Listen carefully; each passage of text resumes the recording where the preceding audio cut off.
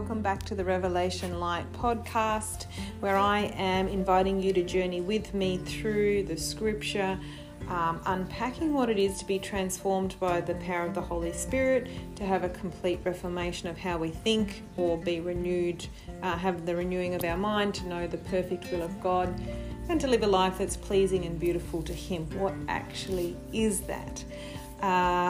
We have began our journey in the Gospel of John with the story of the blind man, and I have loved it already.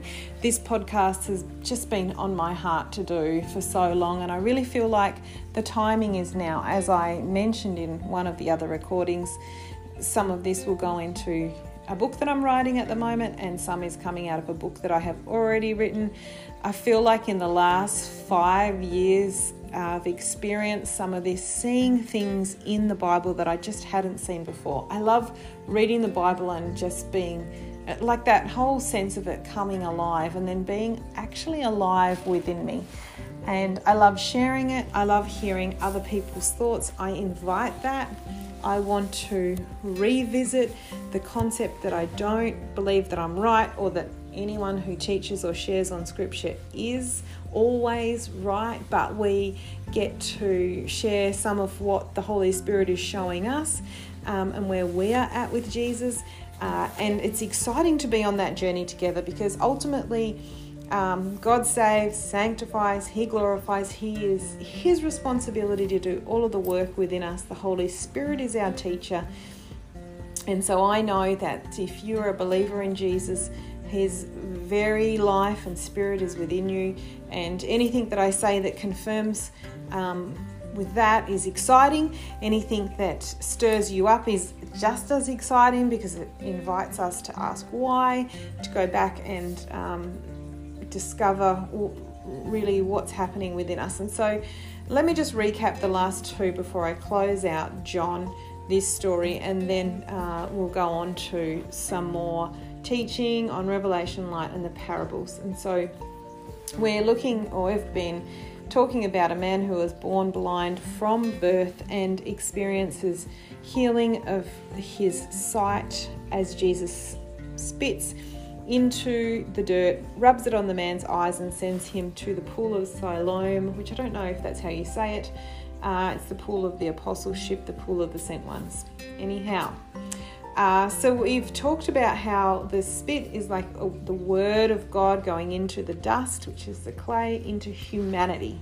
And Hebrews says that the word of God is alive and active, sharper than any two-edged sword, dividing between soul and spirit, exposing our innermost thoughts. And so our soul is that part of us that we think, we feel, we're emotional, what we think, feel and want to do, and the spirit is Jesus within us. And so as Jesus as a sword divides, it exposes our innermost thoughts, which is the opportunity then for us to acknowledge that, to confess it. In fact, John 15:4 says to abide in me, or to remain in me. I've heard it said that the word abide can be the hardest word, a really hard word to translate in other language, but can be translated as recognize. And so as we recognize our innermost thoughts, we recognize our spiritual poverty, and at the same time we recognize Him, His spiritual wealth. And so that's exciting. Jesus in the Beatitudes on Matthew 5:3 says, great, or what wealth, which is a word in the Greek that can mean the capacity to commune with Him, to have oneness with Him. What wealth is offered to us when we feel our spiritual poverty, because we're feeling our complete dependence upon Him. And we live in a society and a culture that is very, very defunct in emotional regulation and dealing with crazy thinking. And so we're often suppressing our emotions or trying to ignore our dysfunctional thinking and our bad thoughts, trying to change how we feel, trying to change how we think. It's a very exhausting, disappointing, disillusioning concept, because it's so hard to do, because it's impossible. But we can be transformed by the renewing of our mind as the Holy Spirit does that.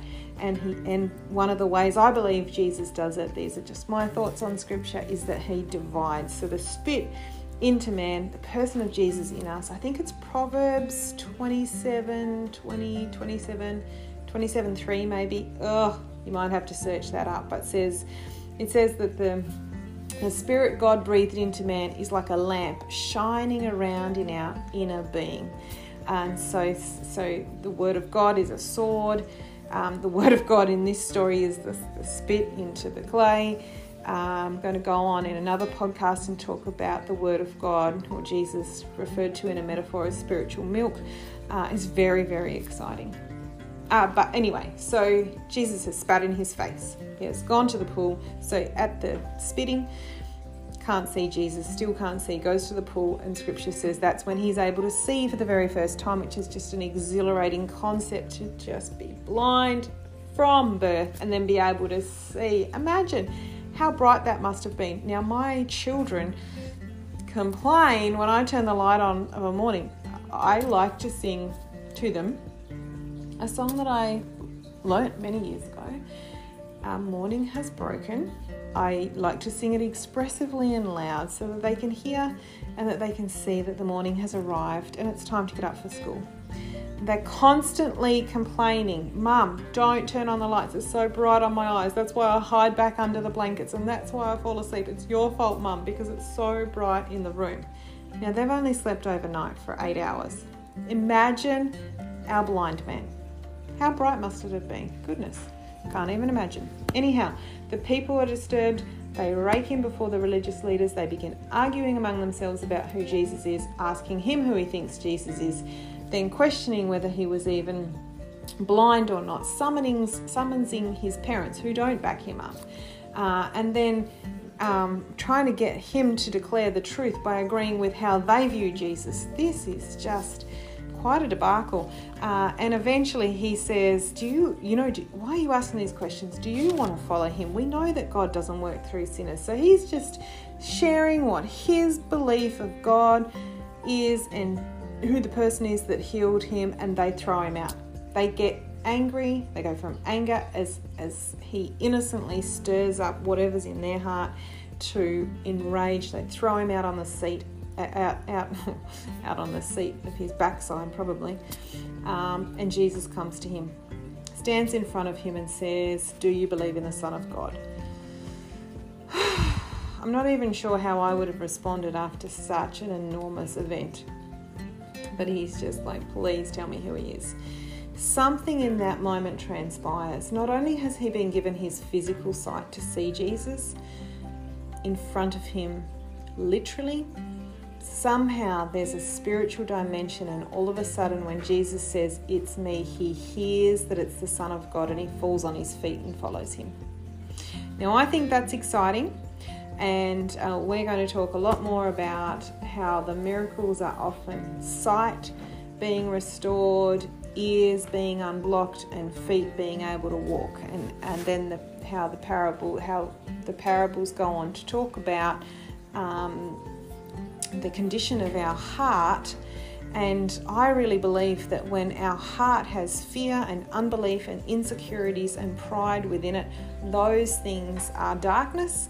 And as Jesus within us shines a light on it, we get a choice how we respond to that. So we can deny it by getting angry and heaping insults on others, or blaming others, or covering up, or just withdrawing from people, or we just do all sorts of things to cover up what is often exposed within our hearts just in day-to-day life.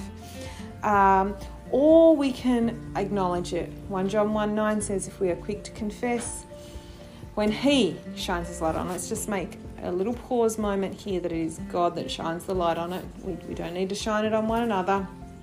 We don't even need to shine it on ourselves. I love to talk about the prodigal son and how when he was in that pig pen, it absolutely categorically wasn't people walking around shining the light on his misuse of his father's money, or the offence he caused his father, or the prostitutes he slept with. That didn't return him to his father's home. What happened was he felt empty, and he identified that there was fullness in his father's house. So God shines his light. We're quick to confess, acknowledge, we recognize our need for him. Very, very exciting. And so we get a choice then. we get a choice what we do with what's stirred up within our hearts. And the condition of our hearts is so paramount, because if we cover it up in the parables that we're going to go on and look at after this podcast, shows us that darkness, once covered up, it actually hardens our heart and we become unresponsive to the living God. You'll find that in Hebrews. We will get to that. But for now, I wanted to round out this story with how Jesus responds to the Pharisees. Well, he says in John 9, verse 39, and Jesus said, I have come to judge those who think that they see and make them blind, and for those who are blind, I have come to make them see. Oof. Verse 40, some of the Pharisees were standing nearby and overheard these words. They interrupted Jesus and said, you mean to tell us that we are blind? Jesus told them, if you would acknowledge your blindness, then your sin would be removed. But now that you claim to see, your sin remains with you. In fact, in the Passion Translation in the notes, it says your sin stands up or it rises up. I'm just going to read that again. Jesus told them, if you would acknowledge your blindness, then your sin would be removed. But now that you claim to see, your sin remains with you. My friends, and anyone listening, this story is remarkable. And in these 3 podcasts, I have shared some deep thoughts. But I think it's only the scratch of the surface. It's only what I've seen in it, as I feel the Holy Spirit's illuminated this story in so many different dimensions. And I think it's only just the beginning. But when Jesus speaks and says, if only you would acknowledge your blindness, you know, in my personal life and in the people that I work with in ministry capacity, but even not even that, forget that actually. I just want to talk about me. I have been and continue to be astounded at areas that I am blind in my life, at spaces that I just haven't seen, at times that I've blamed others, that I've got angry and I've responded, trying to cover up really what Jesus wants us to see, and that is our need for Him. I said in one of the other podcasts that the fruit of the Spirit is love, joy, peace, patience, is the fruit of God, and it dwells within me because the person Jesus does. But it is not it's not a flute of fruit. It's not a fruit of my flesh. There is no patience in my flesh. There's not even any kindness in my flesh. If you experience any kindness from me, that is the fruit of Jesus within me. And I know that we can make it look like we have kindness within us. And that can come from a self-serving place where we're actually just trying to get recognition or approval, or make sure our image looks like we're not blind and we're being a good Christian. The reason I'm doing this podcast is because I am so aware how much I personally lived so many years trying to be like Jesus, trying to fix my flesh, trying to transform and renew my mind that I might know the will of God, trying to do what Jesus promises and has and can do. My flesh hasn't improved in the sense that I haven't got any better, and I don't even want to, but I want to know how to see Jesus with spiritual sight in every moment, and to celebrate that no matter how other people respond or react to it. I want to be able to hear when His voice speaks to me over all the other voices that would condemn and confuse, the ones that come externally and the ones that come up internally. And I want to have feet that will follow Him, feet that will follow Him in every moment.